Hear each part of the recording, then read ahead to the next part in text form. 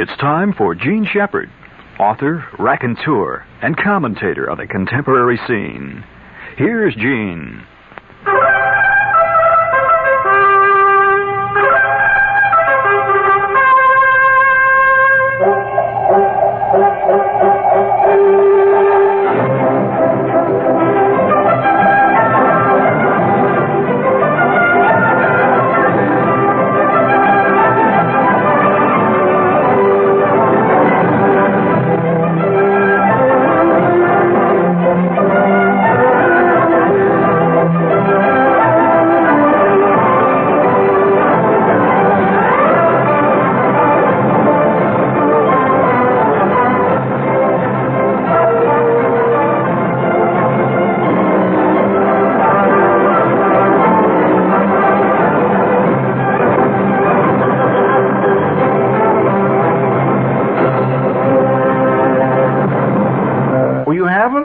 Oh, yeah, sure. Well, see, apparently my antenna is much more sensitive than yours. You guys don't notice much else until the damn house is on fire, then you notice it. But there is a commercial which shows the current trend among commercials, which is to portray life situations, but in a totally unlifelike way. So here's the scene where these four guys are riding along, and they're in a carpool. We all know that carpools are relevant, right? I'm using a Jersey phrase there. I hate to admit I do know that the word is relevant. However, I don't want to offend my friends on Route 3 who constantly refer to it as relevant. So, no. One must speak the language of the people if one is to speak to the people, right? I don't want no misunderstanding. So, you fight it the best you can. So I'm watching this commercial. It shows these guys in a carpool. That's relevant, right? Or if you are on the other side of the Wasatch Mountains, it's relevant. Now, these four yahoos are riding along, and it seems like the guy in the back, in the back, he's not behind the driver. He's on the opposite side from the driver. See, but he's sitting in the back seat. What's he doing? He's eating English muffins. Well, that's obviously he didn't have his breakfast done, so he rushes out, jumps in the car, and he's eating English muffins. Well, the guy sitting next to the driver turns to him and says, "Oh, wow, what a great smell in the car." He didn't talk like that. He talked, see, I'm translating it so that you understand what he said. What he really said is, say that as a splendid aroma at that point. See, I'm trying to I'm trying to put Madison Avenue ease into people ease. He turned and said, "That is a delicious, delightful, splendid aroma in this car. Someone is eating Thomas's English muffins." And so in the back there, you see Clifford. He's got these two halves of English muffins. He crunches again. And he says, "How about a bite?" Well, Clifford, being a true modern society type member, now this is where they fit. He is totally selfish. He says, in effect, "To hell with you." Oh, terrible. At which point, the driver then says, "Say, that certainly smells good." He says, "Here, you can have half. You are the captain." You're paying obeisance to authority. So the guy's driving. So he gives him half of this. Now, I wonder how many people observing this commercial would like to have their carpools have a little elegance like this, where men get in and eat English muffins and discuss the elegant flavor of Thomas's English muffins instead of what usually goes on in a carpool. Have you ever been in a carpool? And I will tell you about a carpool.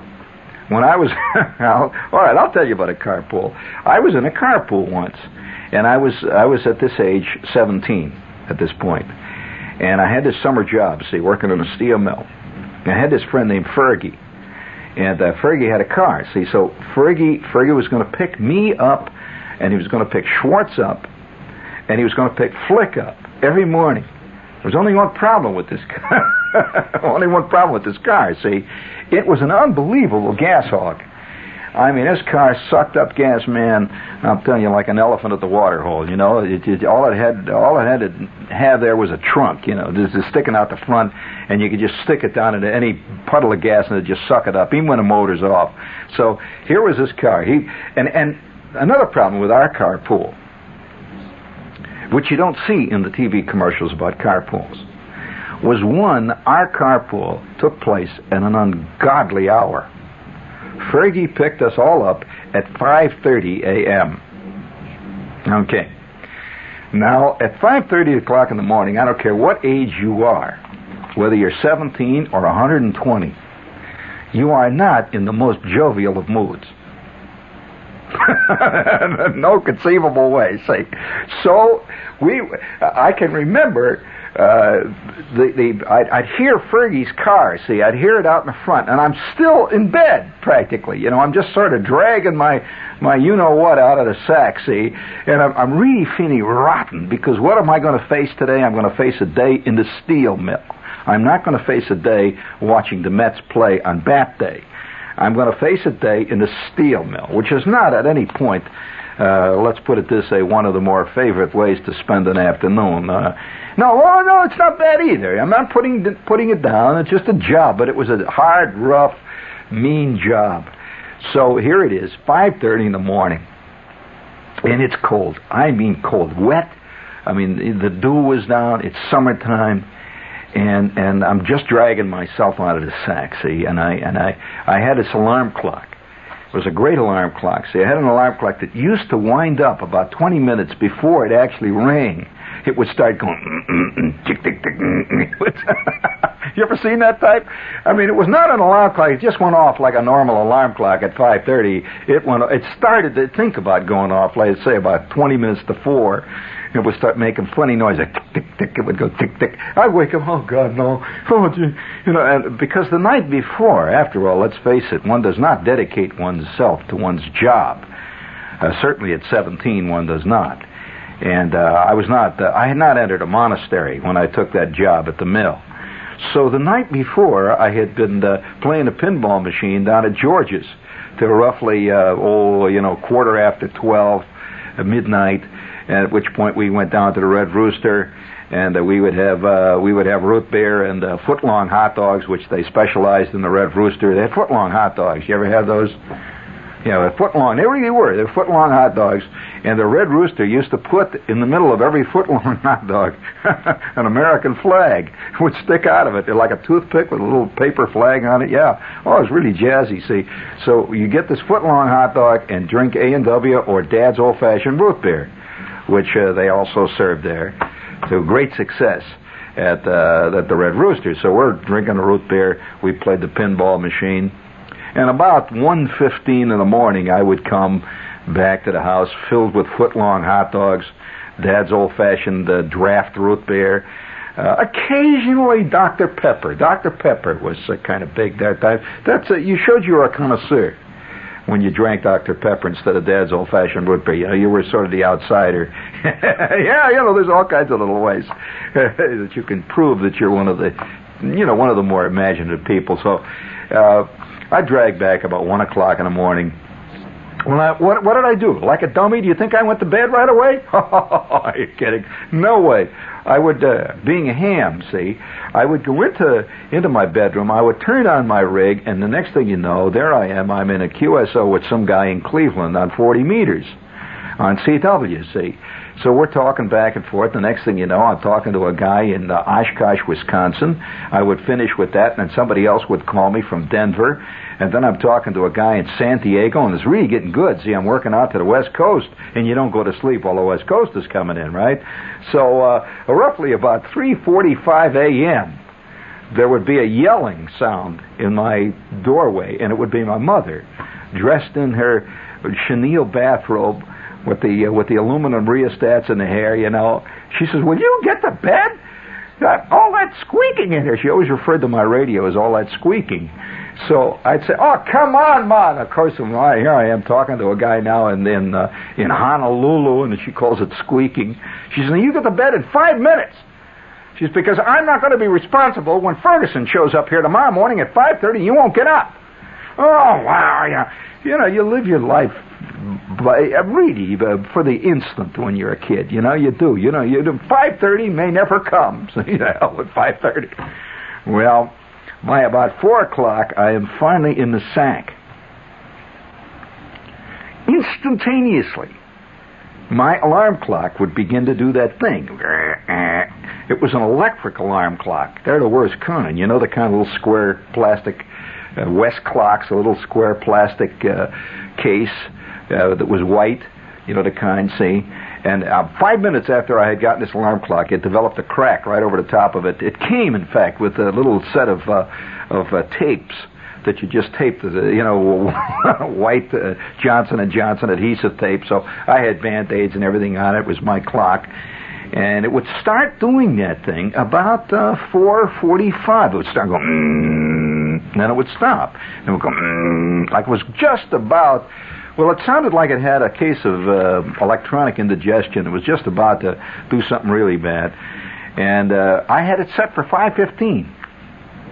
Well, it was a dumb alarm clock because, well, it wasn't accurate, see, because, where the little tiny thing in the middle there, the little gold knob, the little gold pointer where it says where you set it, well, it didn't have, it just said, it had midnight or 12 on the top, it had 3, it had 6, it had 9, and anything in between was just, what the hell, who cares? 2 or 3 hours difference, what matters, I mean, you're going to get up, see. So this thing would go off at odd times. I'd set it at 5:15. Sometimes it wouldn't go off.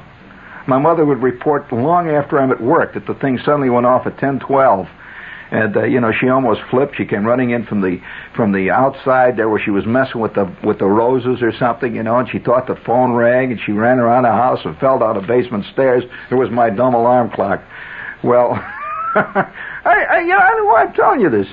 It's just when I hear when they tell me about carpools, I get nervous because I hated it.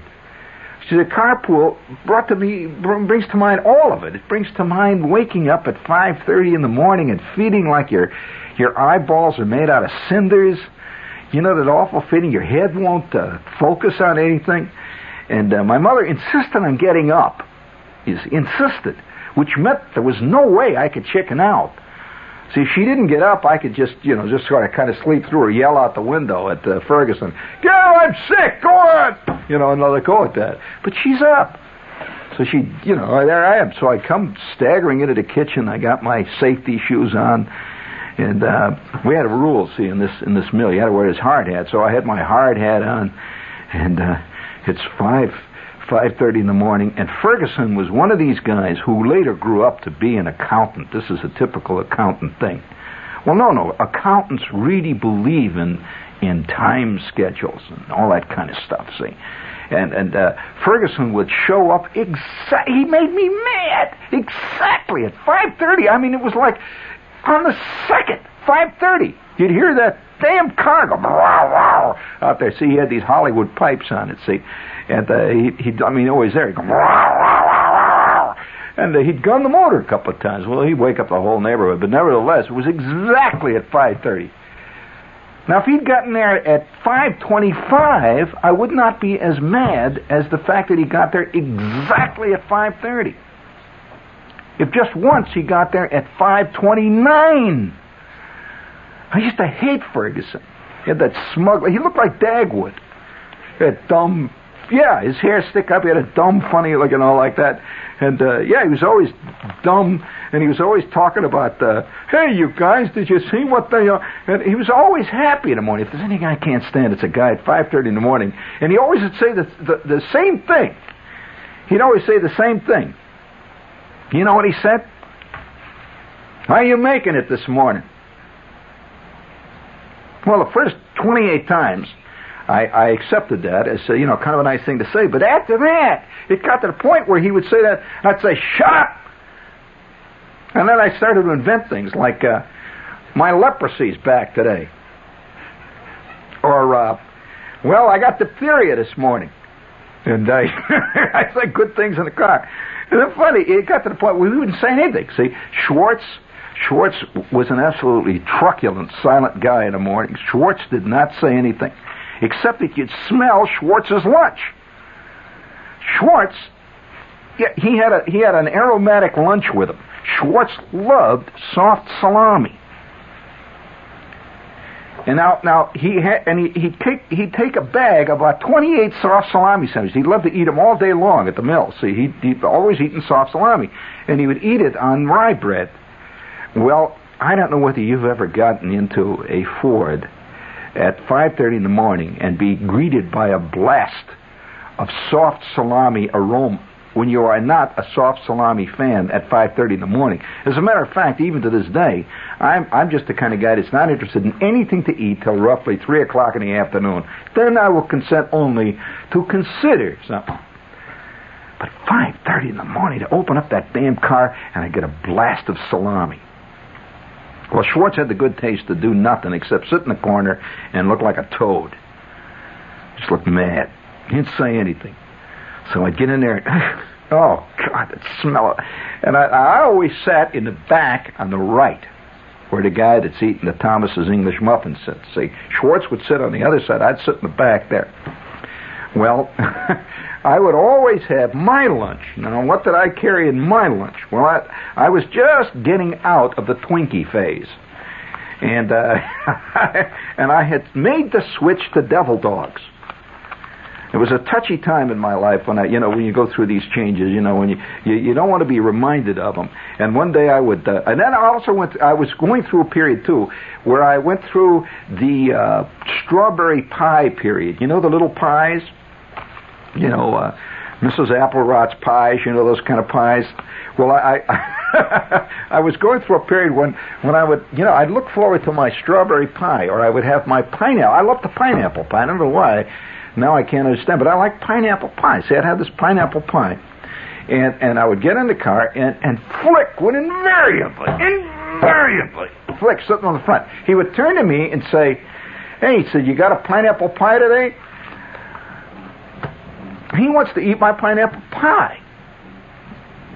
Well, then I would say to him back, I'd say, "And I suppose you've got a peanut butter and jelly sandwich which is going to make me throw up if you try to give me any of it at this hour of the morning." And he'd sit there with his lunch on his lap. I'd sit with my lunch, and we would say absolutely nothing. And the car would roar out into the traffic, and we would get in this long line of cars, and we would drive forward. Now, that's the way this carpool went for roughly 6 weeks. Day in and day out until the day that the disaster hit. Oh, you want to hear what happened, huh? Well, it's my feeling, I guess, about mankind is that you put any group of people together long enough, and you got yourself one heck of a stew. No, it just got to go this way. It's with the way man is. Man has a problem. Among many other problems, but one basic problem is man is two things. One thing, man is a herd creature. Oh yes, don't deny it. You're going to pretend, no, not me. I am an individual. I am not. Yes, friend, did you notice you're calling up from Staten Island to say it? You are not calling up from the Arctic Circle to tell me that man is a herd creature. In other words, he can't stop wanting to be with other men, or being with the scene. That's what all records are about. What do you think love is about? As a matter of fact, no, practically every record ever written is about love, at least in the United States, where love is considered the universal solvent. Incidentally, this is also part of the magic solution problem that we have. You notice there are no solutions to real problems? Think about that for a minute. Well, let's take New York City's problem right now. Now, when the mayor was elected, in fact, every mayor in the last 100 years that I can remember, every time he's elected in New York, he's elected on the premise that we are going to, at long last, have fiscal responsibility in New York. We are going to trim the fat out of the New York taxpayers' budget, right? Now, how many times have you heard this? Well, now, we tend to blame the mayor when it doesn't happen, but not so. In New York, have you noticed that every last group, every group, even some group that, spends a little city office that, sends rare stamps to Patagonia, whenever New York City turns out rare stamps, and that office sends them to Patagonia at that point. When they are threatened with a budget cut, the head of the little committee appears on television, interviewed by Bill Butel. He appears and says, "I do not propose to stand still when the city fathers, if you can call them that, of the city of New York, propose to cut our budget, which for over 25 years we have fought to maintain, this extremely important, sensitive office, which is giving to the city of New York things which the city of New York... And, forget it. Forget it. This crowd is going to fight to the last. And since each one of them is a voter, and each one of them is a member of a minority group, on top of that, forget Itsville. So every last group... And then there's one group today who comes on constantly and implies that the reason we're in trouble is because the bankers somehow are doing it to New York. Well, it seems to me that it's not the bankers that pay the bill in New York. It seems to me it's the taxpayers. But you don't want to say that. Because if you say that, you're liable to get yourself in trouble. So you pretend it's the bankers. Well, the facts of the matter are that's one of the basic problems with mankind. It's not just New York. We are a selfish creature. We are a selfish creature. Let's face it. There isn't one of you out there that doesn't secretly want every damn thing in the world he can get. Basically. Now, it may be different things than the other guy wants. Say, for example, you want to be a star. You don't want everybody else to be a star. What the hell good is it being a star if everybody in the block is a star? You agree? Okay. Right there. That means you don't want to be a star. You want to be bigger than the others. All right. All right. Now that's there's the basic problem. And on the other hand, you want the others to stay in their place. Now, have you noticed every union that gets on says things like this in today's crisis in New York? You hear the union leaders say things like this: "I am the head of the Amalgamated Widget Workers. We refuse categorically to accept any kind of cuts at all. The mayor has denied to come on and say we cannot have that 8-month vacation, which we negotiated in good faith 2 years ago, and now we can't have it. We ain't going to stand still for this. In fact, we say to you that the danger that comes from being one of the widget workers in the city of New York, we want more money. Or we're going to strike, we're going to tie up all widgets in this whole damn city." Now, you come to me and you say, the city has to have some budget cuts, and I agree with that. Why do we pay them damn guys over there at the sanitation department? What are that? You see, in other words, every last guy in this town wants the city to have what is called fiscal responsibility, but it has nothing to do with his group, because they are already very responsible. We all know that. So, this is the basic problem of mankind. And you want to hear what happened to our carpool? One day, just out of the blue, Ferguson is driving along. And now Ferguson, I must add another thing that Fergie did. Ferguson had another thing that he used to do. He hummed constantly. And he always hummed the same thing. And it still runs through my head. I can't get out of it. Where he ever picked it up, I don't know. He always hummed. You want to hear what he hummed?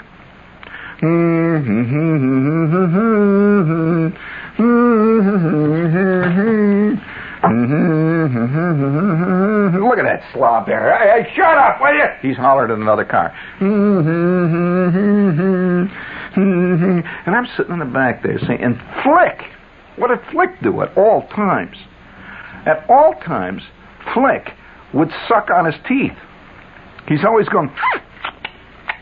Well, at first I was not aware of this. When me and Flick were playing baseball, and Flick was in center field and I was playing third base, I was not aware of this disgusting Flick habit. He was constantly doing this. Schwartz, on the other hand, Schwartz seemed to glower. Now, I never realized that Schwartz was always in such a bad mood. So Schwartz would sit in the corner and just look mad. Well, one day, out of the blue, and this is the kind of allegory, friends, that could be very well applied to New York City. Now, it was quite obvious that all four of us were getting some kind of benefits out of this. For one thing, we were all riding to work. And that was pretty important, because we all had this job, right? Now, had we been able to ride to work in comparative peace, it would have worked out pretty well. I wouldn't be telling you this story. But one day, we're riding along, and we're just popping along over a bunch of railroad tracks. See, we had a lot of railroad tracks, and that also was very irritating. At 5 o'clock, 5:30 in the morning, and this car had no shocks at all. This car had, the shocks had gone out of this car about the time that the third owner owned it. And Fergie, of course, was about number 28 in the line, see, so this car had no shocks whatsoever. And we'd chip in for the gas on the thing, that's all right, see. But we would go over the L&N tracks. Now, the L&N, Louisville and Nashville, right? We'd go over the L&N tracks, and as we go over the tracks, this thing would, everything would go up and down, and it had bad kingpins, see. And when we'd go over the tracks, it would shimmy. And it would go, and finally Ferguson would get it under control, see? And he'd immediately go, and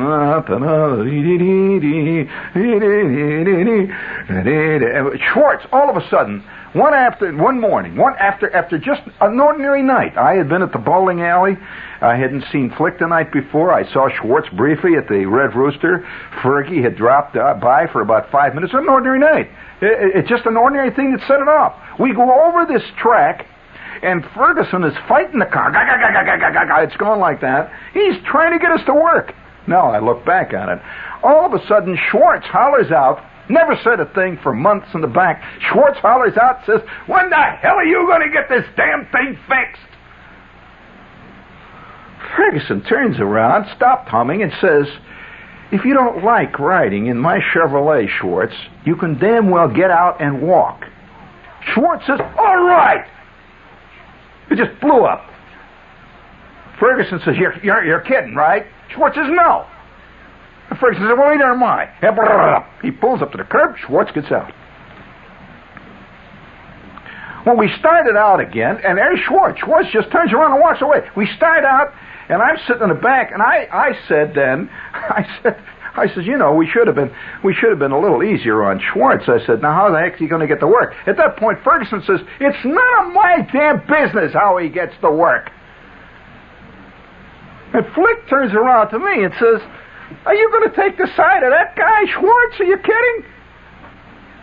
I said, Flick, that reminds me, Flick, now that we're being honest. Flick, will you stop sucking on your tooth for just 1 minute? At least stop sucking on your tooth while I am talking to you. And Flick says, he's Ferguson. Hey, Fergie, pull over to the curb. Pull over to the curb, Fergie. And Ferguson, what's eating you? And Flick says, "Pull over the curb. I'm not going to ride in a car with this guy. I've had enough of this guy. He gets in there every morning, and I can smell that damn pie every morning. I'm so sick and tired of smelling pineapple pies, I can't stand it." I said, "Well," at that point I said something which I cannot say in the air, and I told Flick what he could do, and Flick took exception to that. Ferguson pulls over to the curb. Flick gets out and says, "The hell with you, I'll go with my uncle from now on to work." And away we went. We drove for about 2 blocks, and finally Ferguson turned to me and says, "Look,